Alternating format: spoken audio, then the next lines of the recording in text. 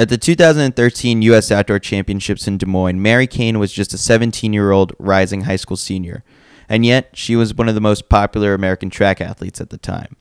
She was single-handedly rewriting the high school record books and showed promise with each and every one of her races.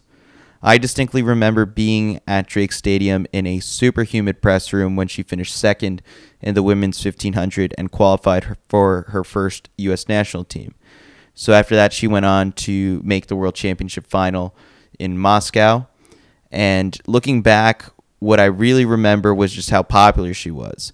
There were swarms of reporters around her in Des Moines, and there was a moment when Chicago Tribune reporter Phil Hirsch had asked Mary if any of her recent success had surprised her at all. And she responded with, quote, "I'm crazy.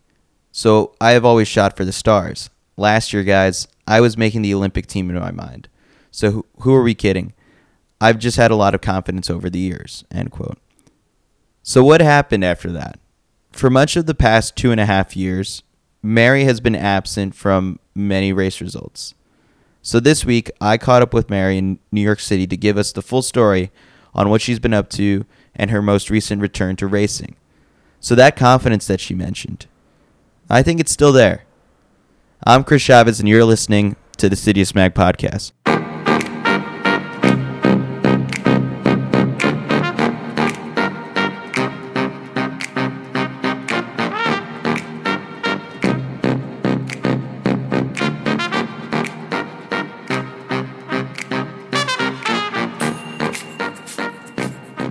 Before we get to the interview with Mary, a reminder that today's episode of the Citius Mag podcast on the Citius Mag podcast network is brought to you by Soar Running. Running performance that's made to move. It's the brand that's made for the style-conscious athlete, but also for those who perform at the highest level. What they're doing is creative, distinctive running apparel with cutting-edge fabrics and manufacturing techniques. My favorite product by them is the Elite Tempo Top 2.0. It's lightweight and it's breathable. It's fast absorbing for warm training or warm racing conditions. It's modern, yet simple and functional. You're going to love the way you look and you're going to enjoy the way you move in it. I can guarantee it. Their men's and women's summer collection is now out, so if you visit them over at soarrunning.com, you will find something that you love. So follow them on Instagram at soar_running. Check them all out. Links to their pages are included in the show notes, so check them out today. My guest for today's show is Mary Cain. She burst onto the scene as a star out of Bronxville High School in New York. She set high school record after high school record, including 159 for the 800, 404.62 for 1500, and she's even run 424 for the mile. And as previously mentioned, she represented the U.S. at the 2013 World Championships and finished 10th in the 1500-meter final. She was coached by Alberto Salazar since 2012 and then moved out west to officially join the Nike Oregon Project. So she totally bypassed the typical NCAA system and turned pro early. So she was living and training out there until she announced that she was moving back to New York in October 2016. So we delve more on that decision later on in the show. And now Mary is currently living and training in Manhattan under Coach John Henwood, someone that she's had a relationship with over the years. And she most recently returned to racing with a win at the New York Roadrunners Japan Run 4-miler. So after all this, on Monday night, I decided to pay her and her boyfriend Jake a visit to their apartment to catch up on much of what's happened since she's left the Oregon Project.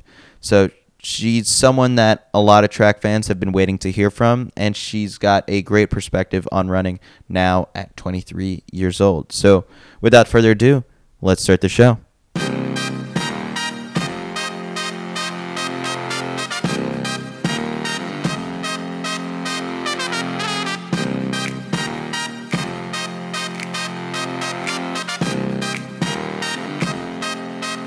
We are live with Mary Cain. Mary, first off, welcome to the podcast and welcome back to competition and training. Yeah, thanks so much for having me. So the big question everyone has been wondering is, where have you been the last 2.5 years? Totally living under a rock. Obviously, I didn't exist. I was, going through my college years in a very I guess, low-key sort of fashion, which was kind of fun looking back. And you're still a runner. I still run. Isn't that crazy? Yeah. I think I was getting a lot of messages from people like, oh, like, why did you never announce that you retired? I was like, because I didn't. You just went on living your life and having a normal, 18 to 20 years of your life. Yeah, just, for me, I had some injuries, so I wasn't really on the circuit per se, but I was still out training, just kind of putting around and getting my degree, which I'm now officially done with, which is kind of fun. What'd you end up studying? Business administration and doing my pre-med. How did that work? So you went to, because you turned, I guess, 18 while you were still out in the West Coast? Yeah, so I did my first year of school out in Portland, and at the time I was still a chemistry major. And then in 2016, I was home in New York, and I really only took like a couple of classes at Fordham, pretty much took a gap year, just trying to kind of like sort things out. And then I did 3 years, and I switched into Fordham's Gabelli School because I kind of realized that I was only interested in chemistry from the med school side of things. And otherwise, it wasn't a particularly practical major to be balancing athletics and the science. So I just did my pre-med stuff. So what was that process like, I guess, when you were choosing a college initially and you ended up at Portland? Yeah, so it's kind of funny because part of the reason I picked Portland obviously was, location. It was a good school near Nike, and that was really the main thing. But I also did love the school because it kind of reminded me of Fordham. And for me, that is my dad's alma mater, and it was always kind of the local school growing up that, like, we would go visit and go to games and stuff. So I felt very comfortable there. And then when I kind of knew I was officially moving back home and I needed to kind of figure things out in terms of where to complete my degree, I didn't want to do NYU or Columbia. I felt like that was just kind of adding a lot of stuff that I didn't really need in my life at the time. And so I ended up moving home, commuting to class, only 15 minutes away from my house, 3 minutes away from Van Cortlandt Park. So it just made things a lot easier. So moving back to New York initially was a personal decision, or was it still at that point running related? Personal decision. I was still, in 2014 to 2015, that kind of academic year for me, my freshman year, I was on the Oregon Project in Portland. And then the next year, I was still on the Oregon Project, but I was in New York, and that was for, personal stuff. Oh, okay, gotcha. All right, so we'll run through the list of injuries, which I think before we started recording, I guess you categorized as a laundry list of injuries. So I hope you wrote them all down because I'm going to ask you about each and every one of them. But most recently, you were featured in a YouTube video that was put out by Visit Mammoth. And we're going to unpack, I think, quite a bit about it. So I will link to that video in the show notes. But first off, when was this shot and how did you end up at Mammoth? And sort of, because you had been not away from the sport, mm-hmm. but just in a different place with the sport, where were you with running at that time? Totally. So I'm really good friends with Alexi Pappas. She's absolutely amazing and has been super supportive really kind of throughout my whole injury cycle. We kind of had similar ups and downs at similar times.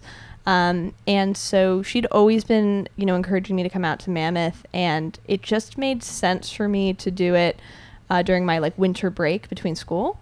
And I'd been healthy for a while, and it'd kind of been my first, maybe 3 months back up in training.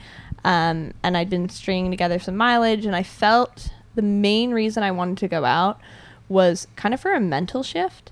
I think for a long time, and I think it's just the nature of living at home and, having had so many injuries, where you kind of fall out of that professional runner mindset. And it was kind of reaching a point where it was if it was between orgo homework and getting in that stretch, I was starting to pick the orgo homework over the stretching. And I kind of knew that I needed a kind of reshift in frame. And that ended up being really the main thing that came away from the Mammoth trip. And it was super important for me to kind of have it. But it just was kind of sad how it happened around the same time that I guess I pinched a nerve in my back. So that explains a lot. Yeah. Because if you look online, or I haven't looked at the YouTube comments, but just in general, your form doesn't look great. Oh no, it doesn't. It's not okay at all. Like, we filmed me running. Like, it kind of, this probably like impinged nerve thing that I had in my back happened like a couple of days before I left, and so I'm like, I'm fine, this is probably nothing. And then within a couple of days being out there, I'm like, this is not okay. They had filmed me looking bizarre. People must think I like have a problem. And then by like the end of the trip is when they do the interview where I sound really great, and I'm like, yeah, let's reflect on things. And meanwhile, like, those first couple days you see me like running terrible, but most of the trip, I mean, I realized early on that I looked bananas, and I was like, I just have to sort out this thing.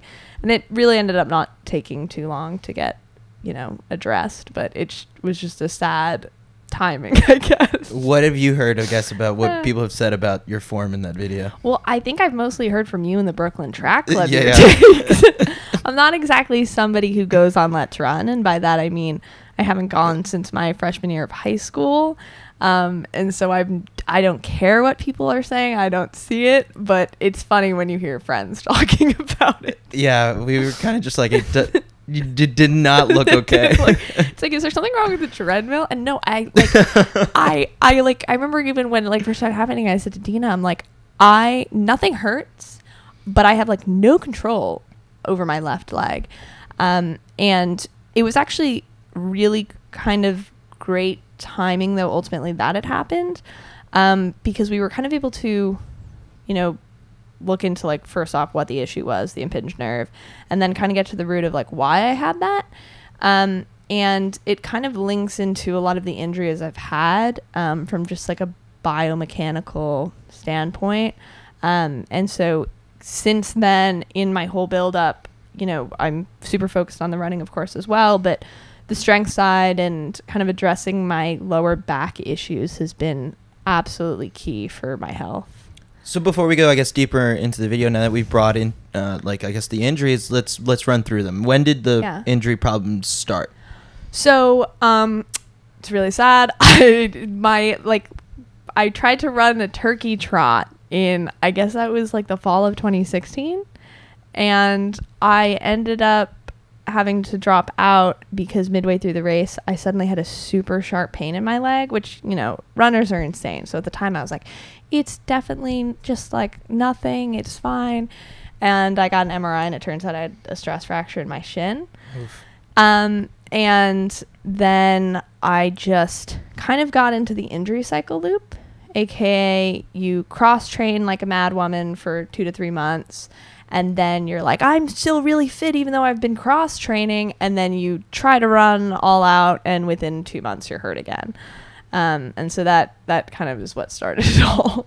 And so what were so it starts with a stress fracture, and then from there, how did it spiral? So that stress fracture, first off, was probably caused also partly because I had a calf strain right before it.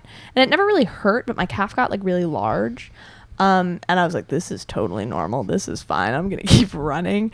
And so that first stress fracture happened. And then I ended up actually getting a pretty significant injury by getting a stress fracture in my femoral neck. And that ended up I was out for like 10 months with that. And not because it was so bad, but it was just we actually did take a very long return to running. And also by the later stages, it was still showing up in MRIs, and I've since learned that doesn't always mean it hasn't healed, but we were just being super careful because you don't hurt that area.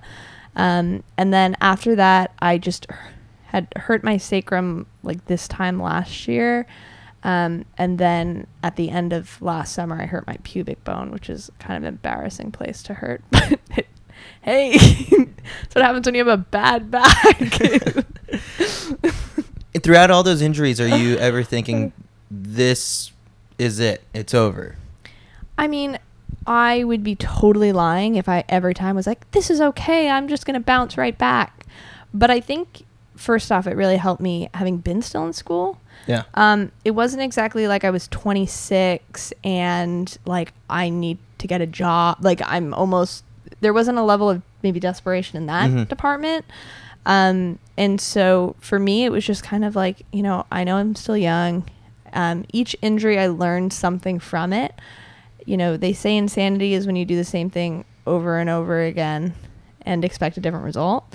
And certain things I probably was classified as insane each time I got an injury, because overtraining was definitely the big thing, or pushing too soon, too hard. But other little things along the way I kept picking up and trying to change and trying to learn from. And I feel that was almost what kept me going, because each time I could kind of look back at my training and see something and be like, if I change this, you know, we can get back up to this level and be healthy. And so I definitely had my days, but I never truly lost hope, or I wouldn't be sitting here right now. Yeah. And so I guess now, what was the latest thing that you've learned from injuries? You said you pick something up every single time. Mm-hmm. Now that you've put together like a solid, healthy stretch, Yeah. what's I guess the accumulation of all these lessons that has allowed for this to happen? Totally. I think the biggest thing for me is that, you know, in high school, and when I usually talk about high school, I'm thinking more like pre-professional running. You know, you run like 20 miles a week and you still pull out these crazy times because you're always just super fresh and you can always run fast. And so I think when I would look back at my logs, I was always seeing these really like pretty impressive like 200 splits or something like that. And so when I would be coming back from injury, I was always trying to push the speed too soon. And I was always like, I had this kind of need to be on the track, be spiked up, be pushing hard. And I was, you know, straining and not training is really what it came down to. And so this build up, the biggest thing has been that I really gave my coach full control. I was never begging to do extra 100-meter strides for no reason at the end of a run or to get on the track soon. I've just trusted the process, and that's meant actually a little bit more on the mileage side, a little bit more on the strength. Rather than doing 200 repeats for my first workout, we're doing, you know, mile reps or a tempo or something to kind of adjust my body back into the speed. So how different is Mary Cain 2019 from like Mary Cain 2014 early on? Well, Mary Cain 2014 really struggled with long runs. Those were experiences, to say the least. And now they're like sometimes the bread and butter of my training, and I can't necessarily say they're my favorite run, because at the end of the day, I'm like a 200-meter, you know, rep person at heart. But that, I think, has been where I'm seeing the potential, and I think that's why it's kind of exciting, because I always knew from a long-term perspective the top 1,500-meter women are coming from a strength side of the sport. And so being able to actually capitalize on that and actually train in that way has been really fun. Are you thinking 1,500? Are you thinking 5K? Where are you at, I guess, in terms of just like what you want to focus on? I think right now I'm kind of continuing with the same mindset I've had for the last few months, and that's to take it day by day. And I think I realize that right now it's mid-May and I still have a lot of work to do to get my speed up. And so come June, come July, come August, we'll just be constantly readdressing for the year ahead what kind of makes the most sense race-wise. But I mean, for me right now, everything is really more about 2020 and beyond. And I think I can have a really great year this year. I'm super excited, but I'm not going to do anything to compromise my long-term. And so if that means I can't start pushing the speed as much as I would want as early as I'd like, then, you know, I can jump into some 5Ks and focus on that. Interesting. Let's go back to the video, the Mammoth video. So I guess another thing that people have like, well, first off, great job dropping a Winnie the Pooh quote in there. Oh yeah, that was in my senior yearbook, so, you know, gotta do it. The other quote that people are talking about is this one quote where you talk about the Oregon Project. Yeah. And so in it, you said that the situation with the Oregon Project wasn't ideal, I think is what it was. Mm-hmm. So I guess, can you clarify what you meant by that, or just kind of elaborate on it? What did you mean by that? Yeah, so I think the big thing for me was I was jumping into a very competitive environment at a very young age. And I was somebody who was trying to balance an academic course load while also training. And I think I kind of got down sort of unhealthy emotional path. And it was part of the reason that I ultimately moved home while still on the team. And as a person, I needed to grow a lot, and I needed, some help to maybe gain certain levels of confidence and have a support system who were kind of there for me as both an athlete and as a person and as a student and kind of in every department of my life. And I wasn't able to kind of let that in while I was in Portland. And so it was a really tough decision, but ultimately I decided for that period of my life, I needed to be home. I needed to be around, my family and friends, and really kind of get just, I guess a larger layer of support that I think a lot of college students would empathize with, and a lot of people in that age range would. And I think me today as a 23-year-old looking back, I totally, certain things I totally would have handled a lot better. And I'm like, my 19-year-old self was, insane with certain things. But I think I needed to make that change and make that step and kind of stand up for myself as a person, and kind of admit when something wasn't necessarily fitting for me. And I guess so when you mentioned in that same video where it's like, I think it was you wanted it to do something different. So I guess what does that look like what is different, I guess, about the setup that you went for leaving behind, I guess, the Oregon project? Yeah, so I think for me it ended up just kind of being the fact that I wasn't really on a team. And I think at first that was ultimately that was kind of problematic. I think I went from being like, I'm in a full and team environment, I have all this support from an athletic side of things. This is at Bronxville, right? This is like when I was like on the Oregon project. Oh, okay. To once I left, all of a sudden I'm an individual athlete, I'm living at home. Like I all of a sudden don't have access to a lot of things. But I think for me, it was like the doing things different was kind of being on my own. And I think, looking back, I kind of needed to do that to kind of find myself as a person. But it made training a lot more challenging. And that's why, honestly, now living in the city and being much more kind of involved with the running scene here has helped a lot, because it's hard at a young age to do it on your own. It's hard at a young age to do it really in almost any environment, whether you're in a full-time, super competitive training environment to all alone. It's a challenging transitional time in your life, I think, no matter what you're doing. Yeah, you decided to pick New York. Well, I guess you're originally from here, but New York, and you live in Manhattan. It's not the most ideal place to train. It's funny because I would disagree. Okay. In that I don't live in the middle of nowhere, which really helps from a medical, physical therapist, even just gym access point of view. I mean, I know we don't have Lifetime Fitness gyms, which are incredible, but I don't feel anybody else on the professional sphere is living in areas that are necessarily using those sort of things. Obviously we don't have altitude, but I think, once you look nationwide, not all the top runners are living at altitude. And also just really cool here, and so much more to do outside of just running. Yeah. And I think for me, what I learned over the course of my career is that I need to cultivate myself as a person just as much as I need to cultivate myself as a runner. And that was the stuff that I was always going to the wayside. And honestly, that's why I wasn't doing very well. So I guess one last thing I think about the Oregon project, and we'll probably come back to the Oregon project throughout the conversation, but what is your relationship with Alberto like now?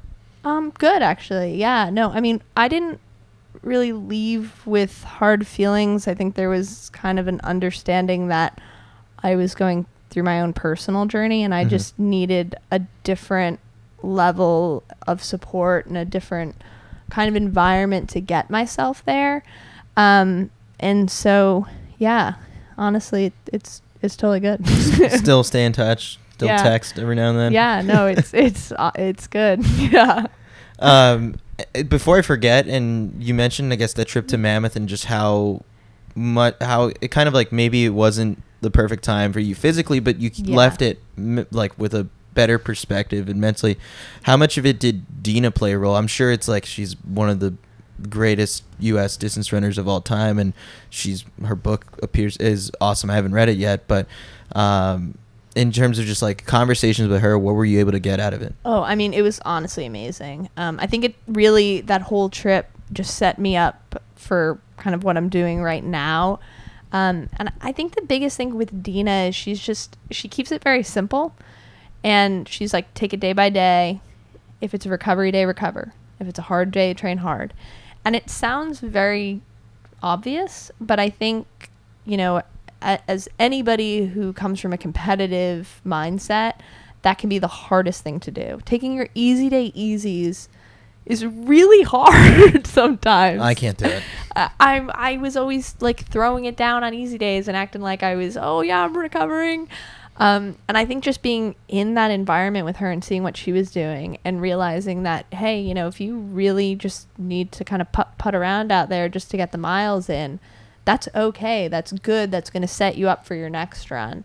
And I think just kind of changing my mindset to really commit to everything fully.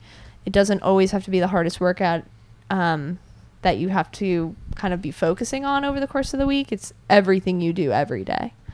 You come back from that trip, or you just fired up in New York, like, all right, it's time to get serious about training? Yeah, and it really helped too because it lined up with me moving into Manhattan itself. And so I was like, I'm going to go to the gym every day. Like, it totally got me pumped. So timing wise, while I was living it, I was like, oh no, this is such bad timing because I'm not really running. But looking back, absolutely needed, absolutely perfect timing. And you credited John Henwood, your coach, I guess. Yeah. As so you finally kind of like let him take the reins, and now it's led to this stretch of being healthy for this period of time. What is this level of trust that you have in John, and I guess like how has that developed over the years since I guess you moved back? Yeah. So we just got dinner with him last night, and it was kind of funny because, you know, I've nearly known him for like 7 years. Like, so our relationship has in certain ways evolved a lot. And other ways I'm still like the really dumb 16-year-old, like I'm running around in circles on the track. So it's kind of funny to reflect on that sometimes. But yeah, so when I first started working with John, it was, you know, he would kind of get Alberto's workouts and be kind of implementing them. And he was super hands-on and very involved, and just an amazing person and, you know, kind of presence in my life. And then when I was on the Oregon Project, I just wasn't meaning when I was in Portland and even that kind of awkward gap year, I wasn't working as much with him. And then coming back, I think in a lot of ways I was so like in this dumb mindset of like I have to do this on my own, and like, you know, sometimes I was like, oh John, I should be doing this, and he'd be like, what? Like, no, that doesn't make any sense. And I think I wasn't almost letting him like truly coach me.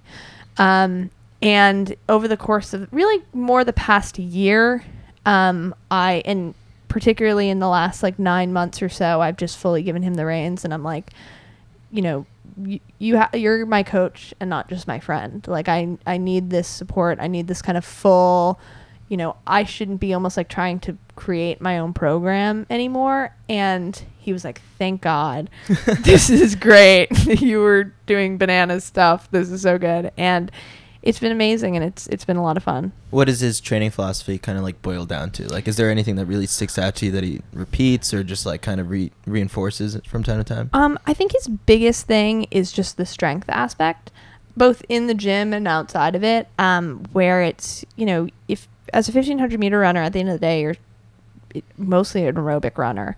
And you have to be really strong to be able to get through it. And I think, you know, at a young age, you just have this like natural kind of ability to recover and pull stuff out. And even by the time you're 23, you're like an old woman and, you know, like limping around, and you kind of need to get to that speed level. You need the strength. And so I think he's just like, I'm going to train you like, you know, a Nick Willis would train, or all of these, you know, great milers over the years who came from a strength background.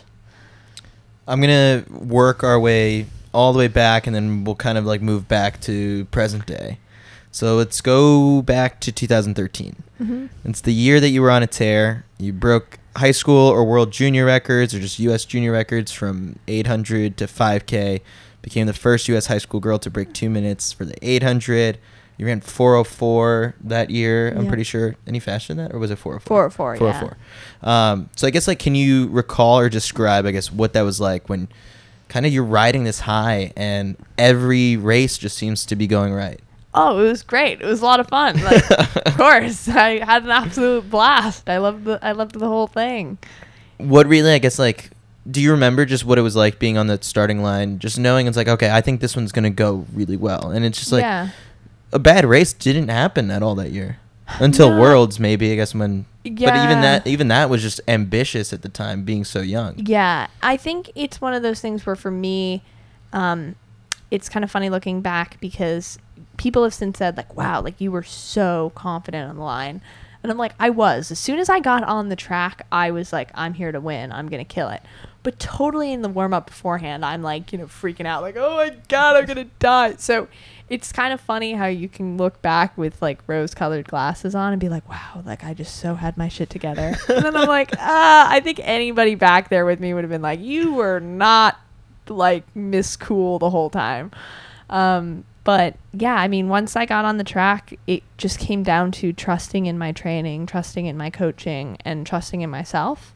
And no matter how nervous I was beforehand, I could always let that go. And I think that's when you race best, is when you have an intrinsic trust in both your training and yourself. Did you think it ever got to the point where, like, some of these fellow competitors, like, on the starting line were just like, I just don't want to lose to the high school girl?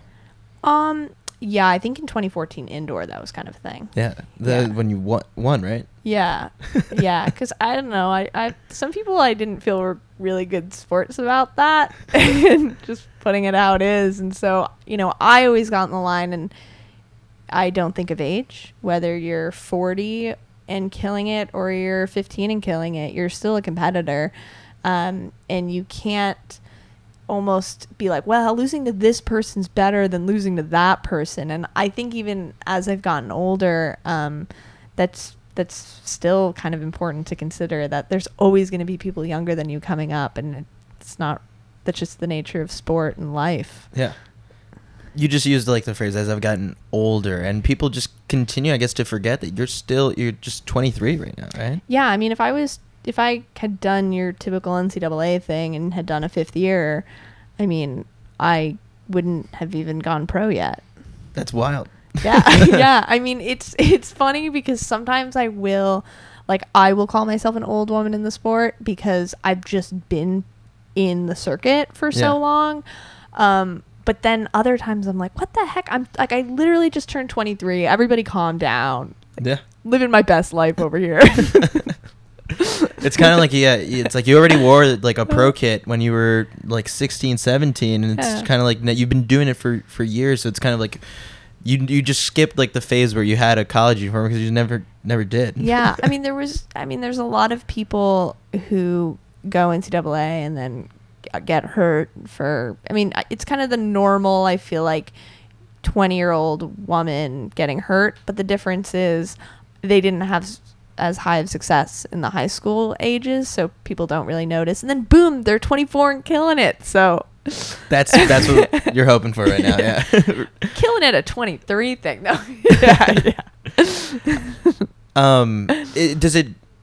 What do you think, I guess, about, like, the way, because I guess we can rewatch it, like, the 2013 USA's race is one I watched earlier today. Totally. Just to kind of just, like, prep and refresh my mind as to some of your notable races. And so I watched that race and I'm looking at it and I'm like, okay, Trenier won the race. Yeah.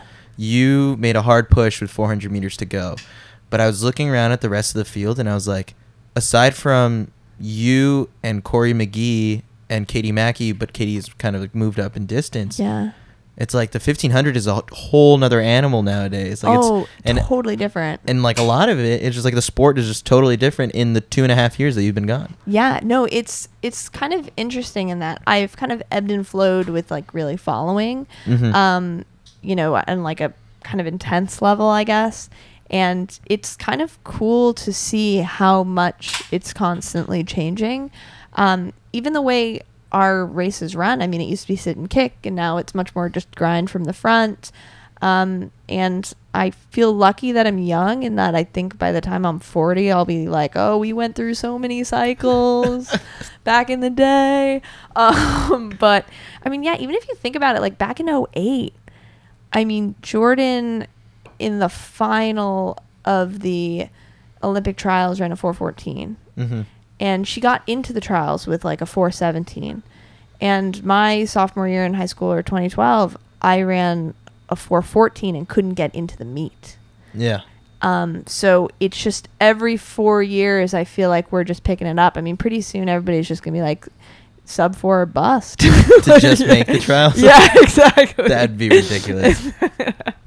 So you just kind of mentioned going through like ebbs and flows of following the sport. Was there ever a time, I guess, when you just disconnected and were just like, all right, I'm not going to watch? Yeah, definitely. I mean, there were certain injuries, especially early on, like when I kind of had that longer, like 9 months of mostly cross training, Alter G, just building up really slow, where I just kind of focused a little bit more on my school stuff and everything. And I didn't really feel the need to be super engaged on the pro scene.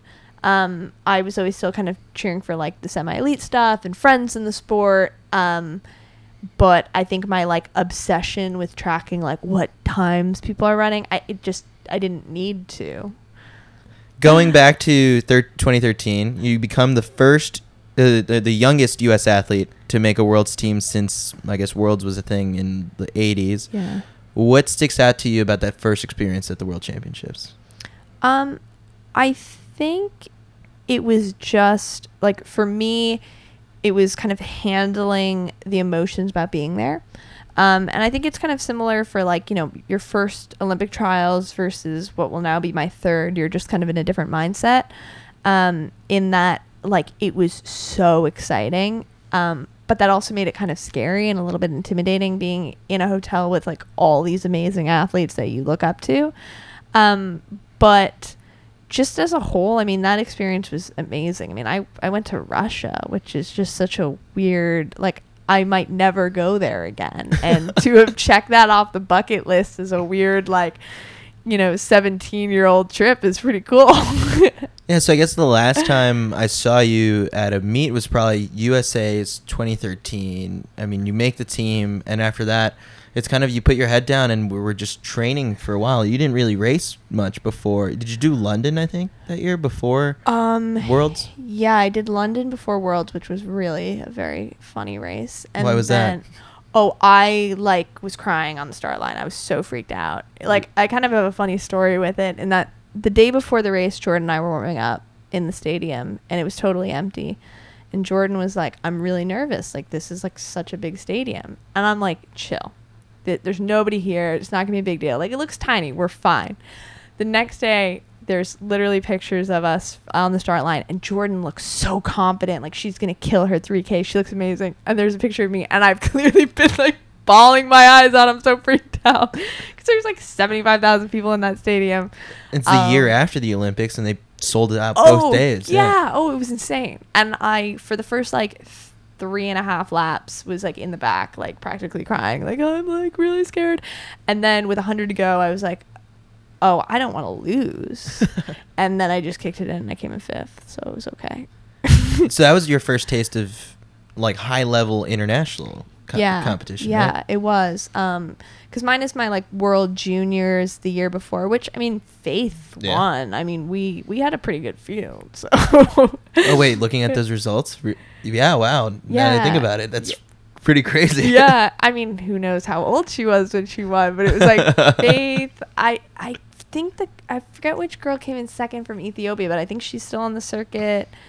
Nancy was in it. Jessica Judd from England. It was we had a pretty good squad. Yeah, that was a good squad. So then you get to Worlds. I want to hear more about like the outside of just the competition aspect of it. You're 16 years old at this point. At a World Championship, you're surrounded by everyone who's like some people are 30. Like, I mean, there's Jordan, I guess, might have been like one of the athletes closest in age to you. She was my roommate. Yeah. So what was that kind of just like in general? Just taking in the whole experience. Maybe, I mean, the impression, I guess, could be that, like, well, because I guess maybe was that the year Alberto made people cut their hair because it was too hot? And so it's like there's just funny antics that Alberto like likes to do. But I mean, for you, what do you really remember? But I guess about the personal experience there. Well, I think probably one of the best moments for me was thanks to Centro when he threw the Rumpo toy at me, which I still have. Because if you got on the podium, you got like the mascot, and yes, I do already know like the mascots for like the next few things, because those are fun things to motivate you and get you excited for meets. And he like tossed it into the stadium for me, and so that was like a really cool moment.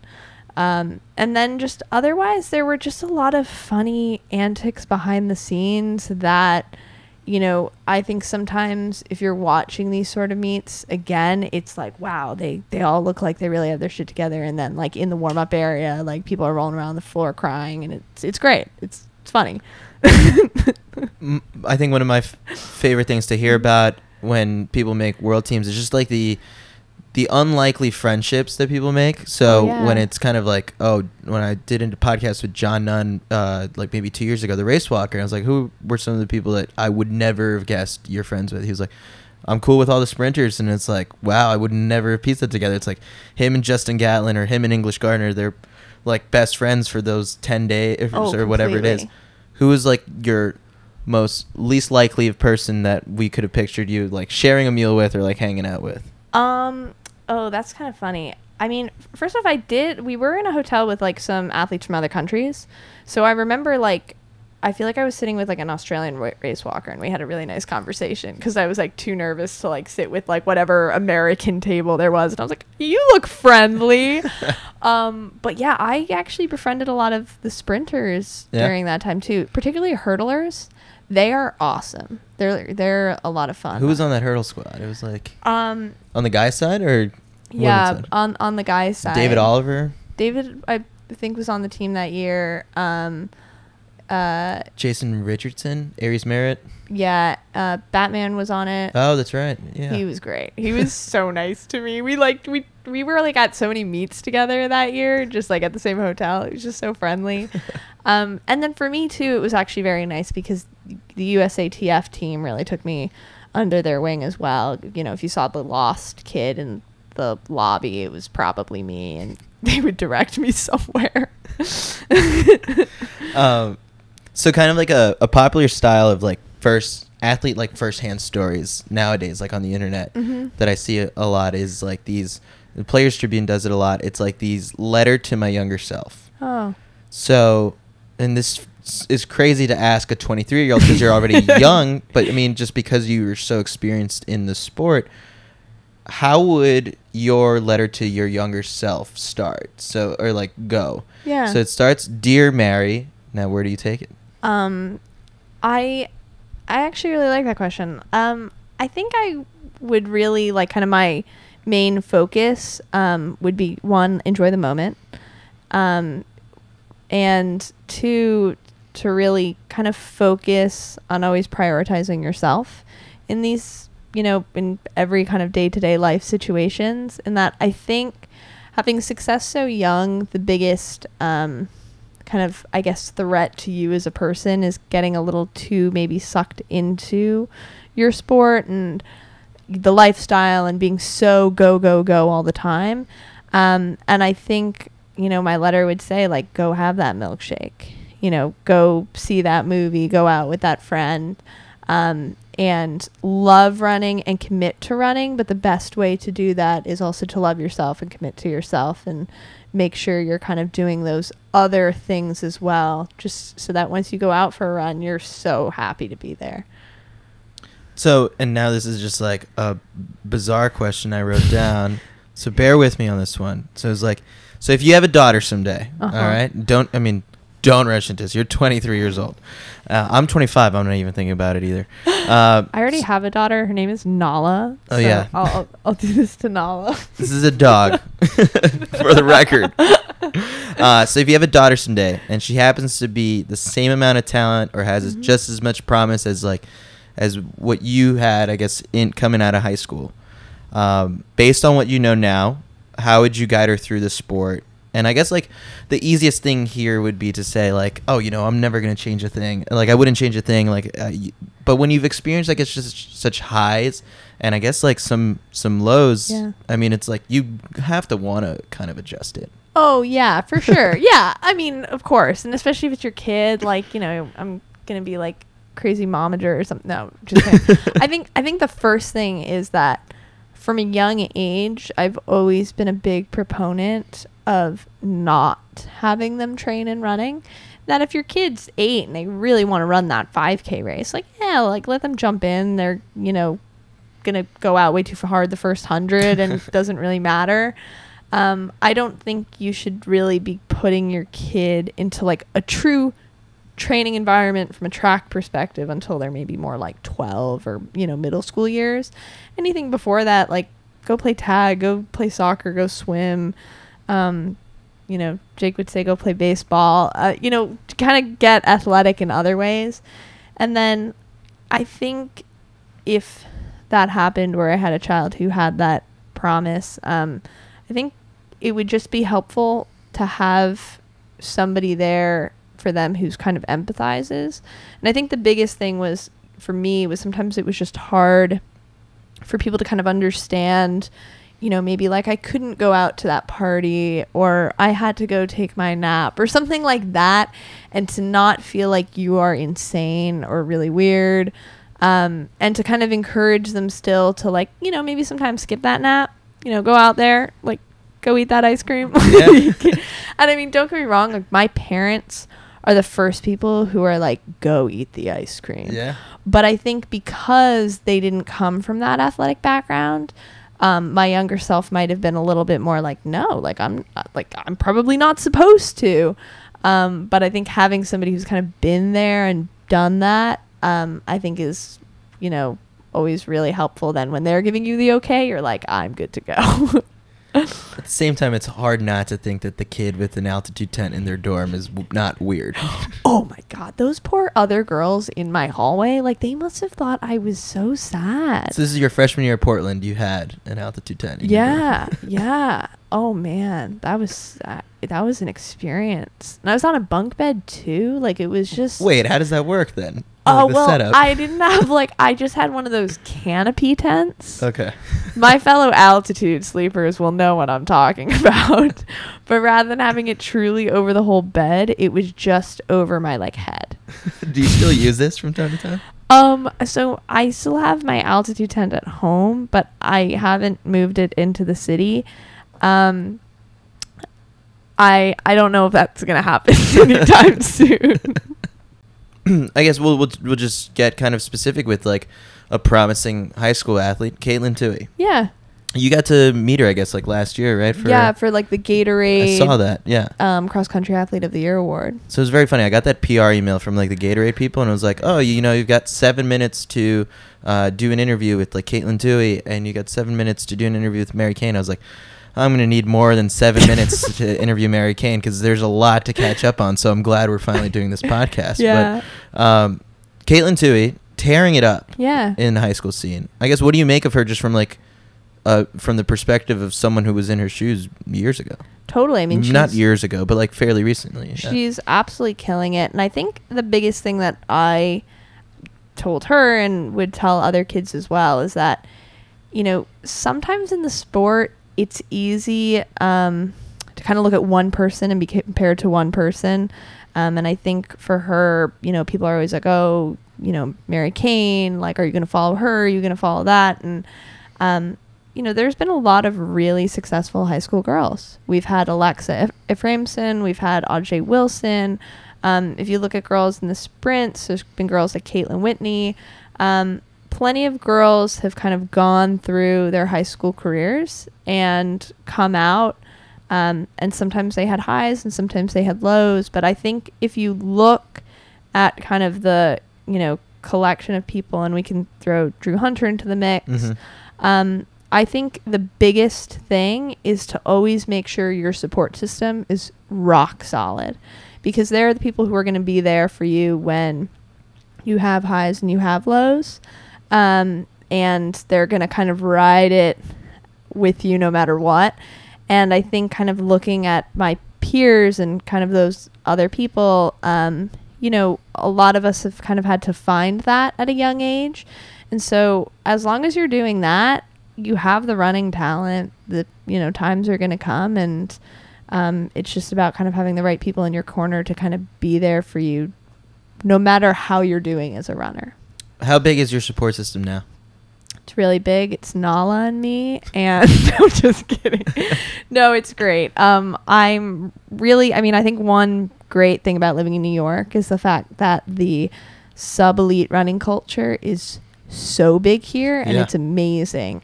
And it means that I have suddenly like all these runner friends who I can both empathize with and relate to, and, you know, even sometimes go for an easy run with. And I can kind of look at them as inspiration, because I'm like, wow, if you're getting up at 5 a.m. to go for your run before work, you know, I can get up at 10 a.m. and go for my easy hour jog. Like, you know, and I think that's kind of been the biggest change for me in the past maybe like 9 months from a support side. But then also just my family's always been there for me and been amazing. And my coach, John, and my boyfriend, Jake, and Nala, who has only ever seen me run at the dog park. And I can't run properly when I'm there, so she must think I'm just an awful runner. Let's bring on Jake to the podcast real quick. Jake, just hand Jake the mic for a quick question. Like, what have you made of just the last, like, maybe, I don't know, year or so of Mary's perspective on the sport as, like, someone who's able to see it on a day-to-day? Well, it's interesting because, like, I don't know Mary. Like, I didn't know Mary, like, during her, I guess, fastest running years. But, I mean, I think it's clear that she, you know, wants to dedicate her life to being, you know, an exceptional runner. And it's just been exciting, like, since Mammoth. I mean, it was good. Like, I was out in Mammoth for 10 days, kind of like at the peak of her, you know, issues with with the form and everything. It wasn't pretty, but you know, since that, she's done really well, you know, focusing on the strength. And I guess in the last, like 3 or 4 months, like really putting in at least 70 miles a week, probably more most weeks. And so, you know, for me, like, as kind of just a normal, like, high 240s, 250s person who doesn't really see, like, how actually hard pro runners train, just to, like, you know, see, you know, her really, like, quickly shift into putting some really impressive workouts together in big weeks. It's inspiring for me too, just to know, like, actually how much you can put into it. And I think it's not just the mileage, but it's the, you know, I'm sitting on the couch on a nightly basis having a beer and watching Netflix, and Mary's doing like an hour-long stretching routine on the yoga mat on the floor, and like gets up and does core work, and like goes to the gym for 3 hours at a time. And like all of that is stuff that you don't see, you know, unless you're, you know, like really know a person and like know what they're doing on a day-to-day basis. So that's probably been, you know, the most eye-opening thing for me. But I'm just excited for you to, like, you know, see you pursue what you love and, you know, go for it. So it'll be good. And then there's a little bit of a, I guess, motivation for you to also, I guess, run fast at the Fifth Avenue Mile. This is something we talked about beforehand. Okay, this is something that, so as of taping this 2 days ago on Saturday, we were all celebrating Chris's blazing 126 at the Brooklyn Half. Blazing. You know, and so I mentioned that, you know, we have a couple long-term goals. One is to go combined sub 9 at the same Fifth Avenue Mile. So that would mean averaging 4:30. I figure I got to sneak into the low 440s. And Mary can do the rest there. Maybe like 440 flat. If you go like 420, that'd be all right, you know. And then, There's got to be like a record for like fastest couple, right? You know, I will say this is a bit inspired by. So when we were out in Mammoth, one of the guys out there is Reed Buchanan, and then he dates Sarah Pagano, and they went sub 60 combined for the 10K at Peyton Jordan. And I texted Mary this, and I was like, "This is unreal." That's like you had to combine average under a 30-minute 10K at the same day. So then we were talking about what's maybe like the record for the marathon on the same marathon. So I think, you know, if Mary eventually moves up to the marathon, you know, in her 30s, and I progress, you know, hopefully at least out of the 240s, maybe we could combine for sub 5 in the marathon on the same day. And that would be like an ultimate, you know, big lifetime goal. All right, we'll start off small with the mile first. Yeah, you know, baby steps. All right, let's get Mary back on the podcast. Thanks, Jake. Yeah. So watching Caitlin Tui run, I guess now what high school records do you still own? And like, is this something that you've just not kept track of as well? No, I mean, I didn't really keep track of it when I had them, like, to be fair. But I mean, I don't think anybody's gone sub 2. No, I don't think so. So, I mean, if I'm totally honest, that was the only one that I really cared about. And not like I don't care if somebody breaks that, but that was the only one that was like a true barrier for me that I wanted to break. And, you know, some people have these Breaking 2 projects and they just don't seem to be doing it, but some of us did. It's funny because I think even going back to this interview, I guess from 2013 that you did, I think you mentioned that one was the only one I think that you've ever been focused on time. Yeah, totally. That was something I wanted to break before I had any business thinking that I wanted to break it. And then otherwise for the 15, I mean, you know, I think it's a similar, like the sub 4 is kind of a magic number. Which I hope to do in the next few years as well. But, you know, the 2 was really special. So ideally, I guess, like, I mean, that's a time goal. Like, it's a lofty time goal. And you're not rushing into it and saying, like, okay, it's got to be by the end of this season. You're just saying, like, down the road in a few years. But if mapping out, I guess, the next 2 years or so, because we are within, you know, 2 years of an Olympics. Less than that, I guess. Well, yeah, I guess like what, a year and a half away now? Yeah. I guess ideally, how would you see the foundation, the brick by brick approach to getting to the trials? Totally. So I'm not afraid to say that like 2020 is my goal. I want to be on that team. I totally think I could do it as long as I'm staying healthy and putting in the work.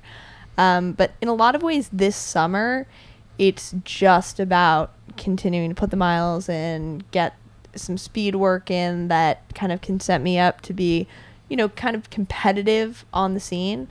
I have absolutely no idea what that means. I have zero clue. I joke with people that I'm either going to make the team or I'm not even going to get into USAs. We have no idea. That's not the focus. I'm just supposed to focus day by day, run by run.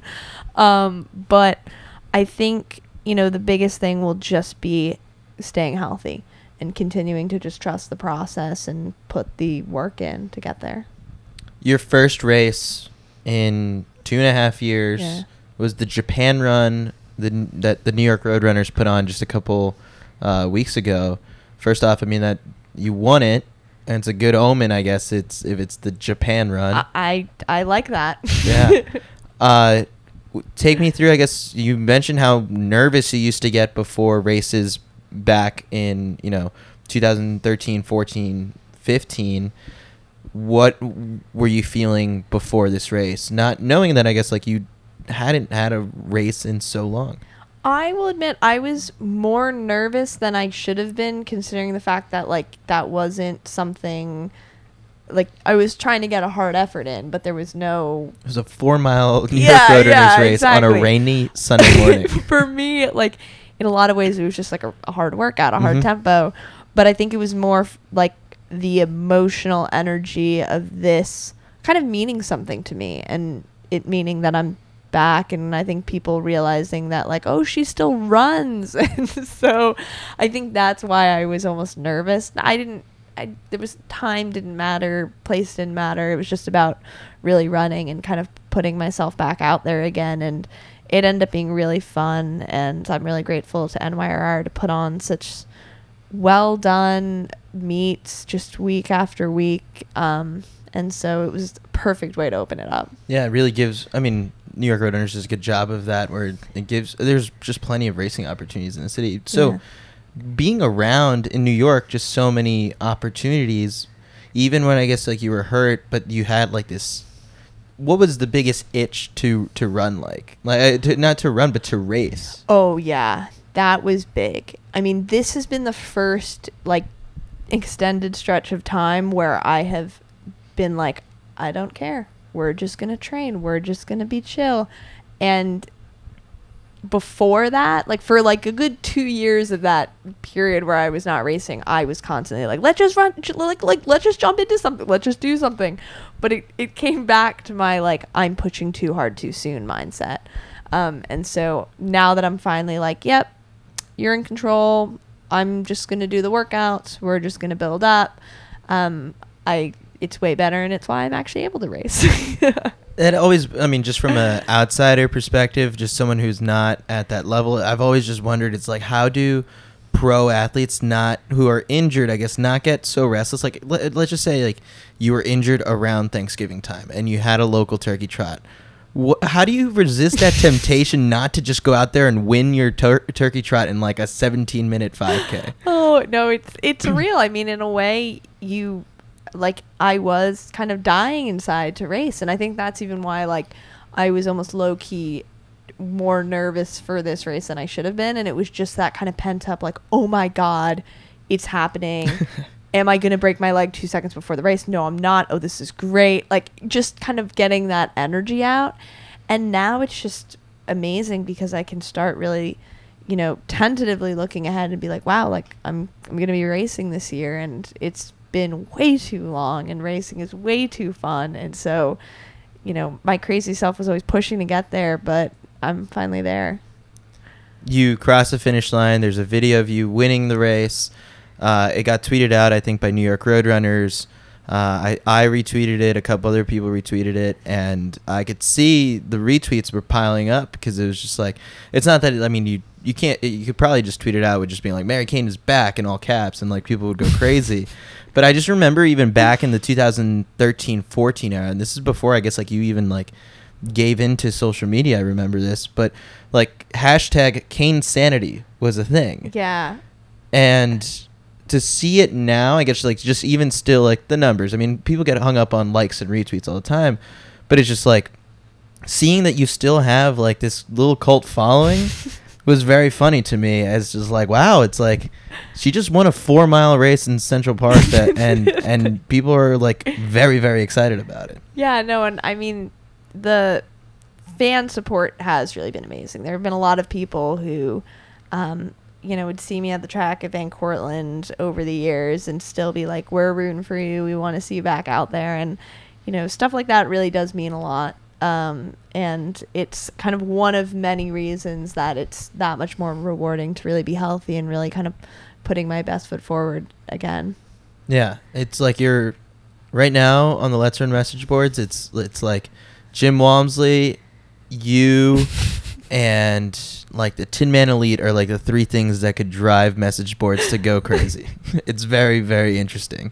But then at the same time, like recently, I think it might have been like within the past like maybe year or so, you've been more open on social media and on like Instagram or Twitter. What went into that decision, I guess, to welcome fans, I think, more and give some more insight into this whole process? Yeah, I think a lot of that came from, getting more involved in the New York community. In that I realized that, the professional running world is a very small world. And kind of getting more involved maybe in like the sub-elite culture, I realized that, people really do appreciate sometimes hearing the little things. And, sometimes if we're at like a random, gathering with other runners or something, it's the little stuff like, what did you do when you pulled this? Like, do you have any tips for stretching and stuff? And I realized that, like, people like to follow a person and not just times, not just kind of a, I guess, aloof athlete. And I, like, appreciated that kind of enthusiasm, and I wanted to share my knowledge in any way that could help people. And so it's been rewarding, and I'm not somebody who is almost super comfortable on social media. I was somebody who didn't get an iPhone until their senior year of high school. So yes, I was traveling in Europe in 2013 without an iPhone, which meant I couldn't really communicate with people. Problematic, yes. My reality also, yes. So I was never really somebody who was particularly, like, social media savvy to begin with. And I'm maybe, like, a little curmudgeonly in that department, but my younger sisters have attempted to help me and teach me. And Jake, you write some of these captions on Instagram? I don't have Instagram, so I get to be like creative with captions once in a while, at least, if Mary doesn't know what to write. She's just like, you give it a shot. We share an account, even though I think the real dream here on a social media standpoint is creating an Instagram for Nala for Jake to take over, and then I think we'd really see his creativity shine. Is that? I'm anti that. You had a fake account, right? Back in 2013 when you were in high school, right? Yeah, that was funny. I was in a bus ride back from a meet one time with Alberto, and he was like, so you made a Twitter? I was like, no, I don't have an iPhone. He was like, no, you have an account. I'm like, no, I don't have an account. And then we looked it up, and it was like a, kind of fake account. And it was really funny too, because they tweeted really nice things, but it was like totally not what I would say. And so I loved it. But now you are on Twitter, and you've got the blue check, I'm sure, right? Like, yeah. Okay, so that helps people tell who's the real one. One other thing, I guess, when I'm looking back at kind of just some notes I put down from, like, 2013, one of the last things I remember from USA's was you make the team. I don't know if you brought it out to the podium, but you had it in the post-race press conference, was this yellow stuffed duck.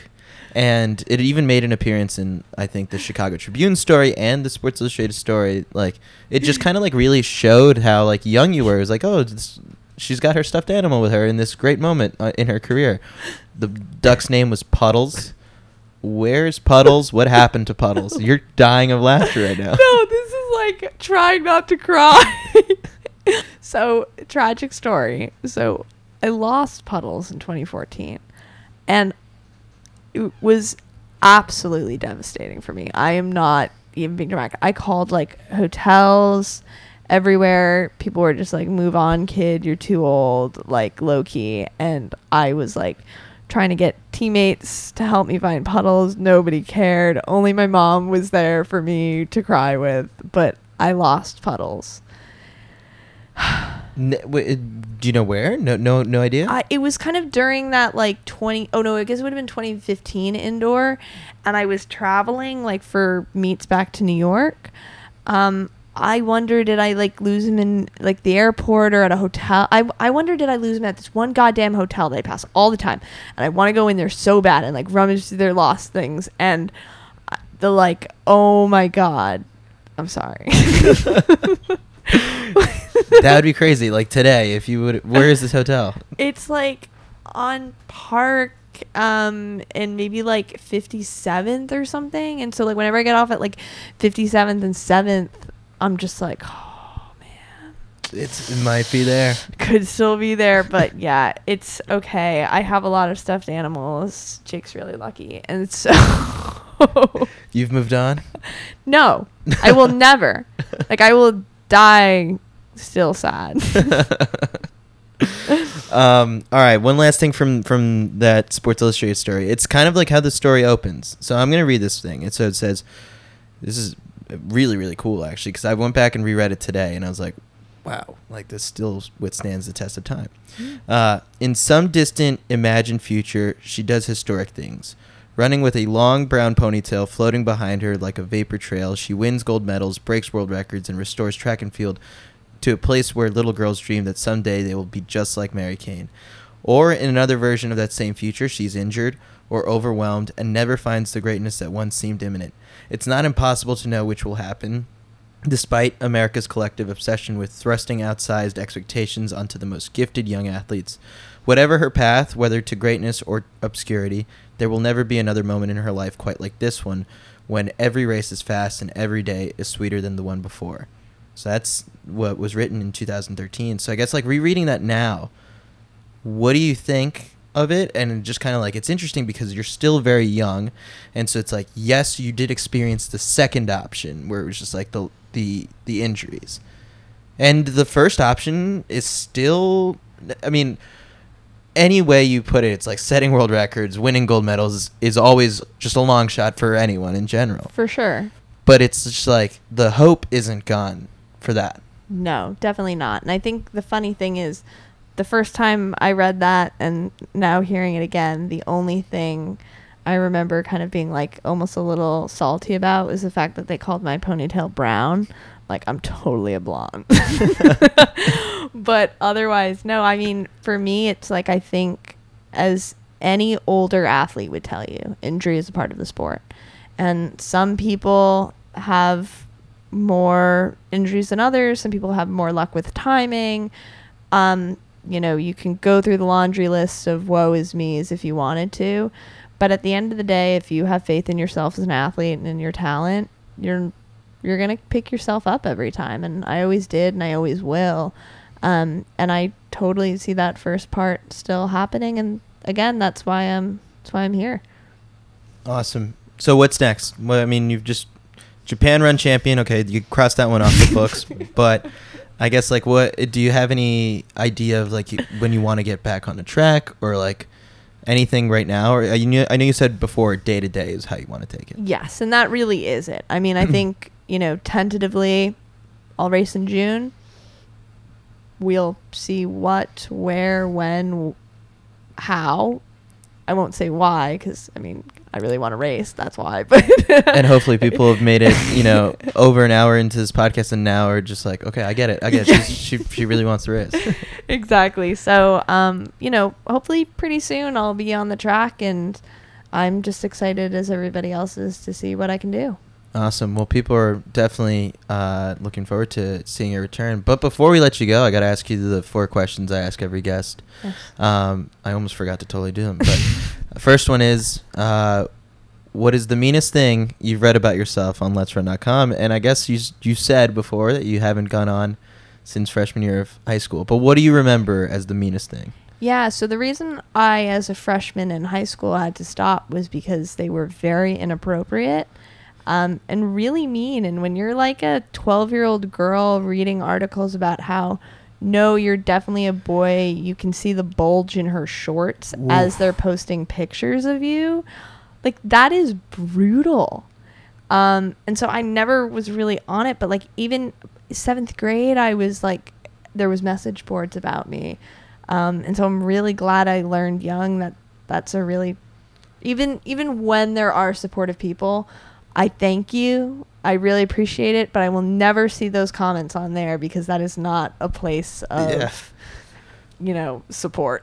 Yeah. Woof. Wow. You're, I think, probably the person who's gotten most specific with that answer. A lot of people are just like, oh, yeah, you know, they called me a douchebag or like something like that. And so, yeah, yours. No, I mean, like, cut I was in middle school and I was reading this, and it was during that phase where your nose is like too big for your face.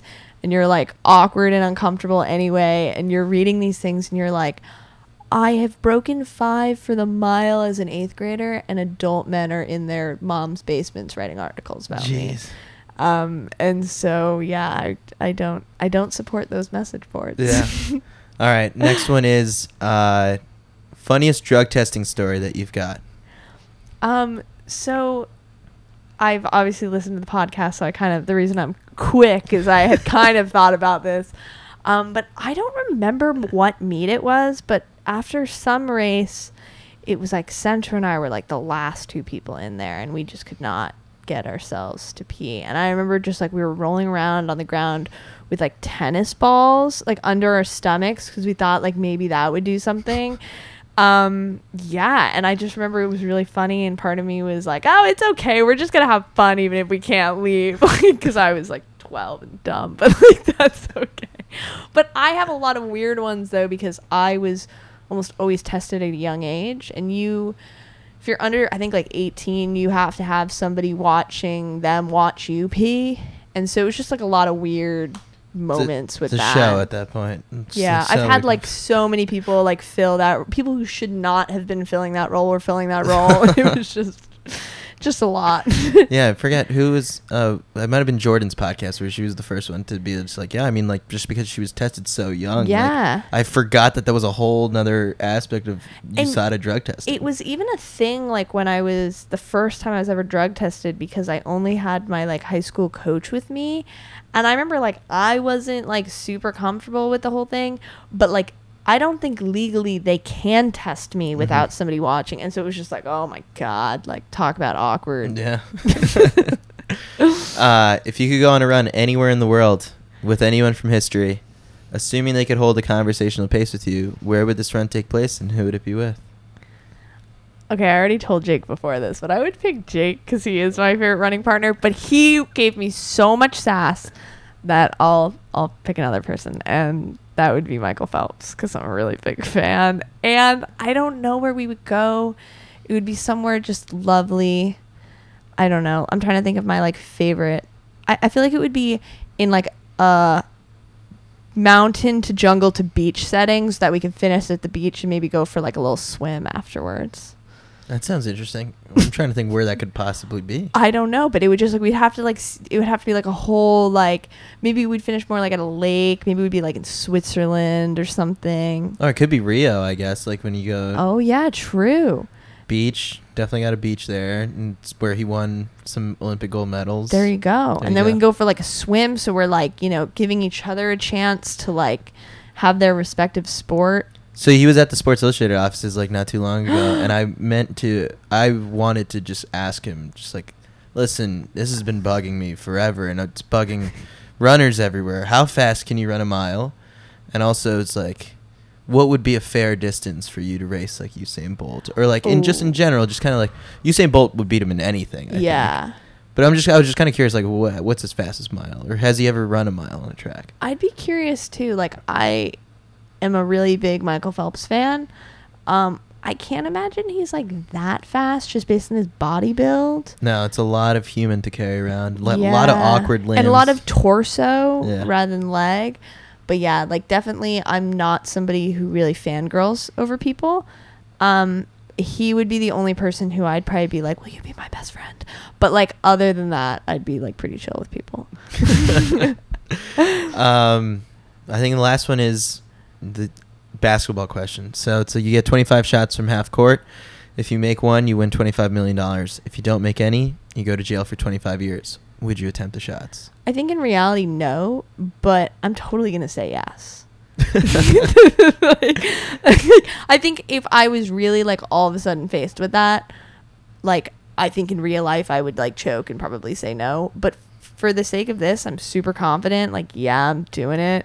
Before you did track, you were what? Soccer, Swimmer and like a little bit of soccer, but mostly swimmer. I mean, that's why we're like going for this lovely little run with Michael Phelps. He can bring Boomer too. Oh my God.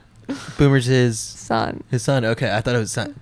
Wow, I thought it was a dog, but No, I'm pretty sure that's his son's name. Cool.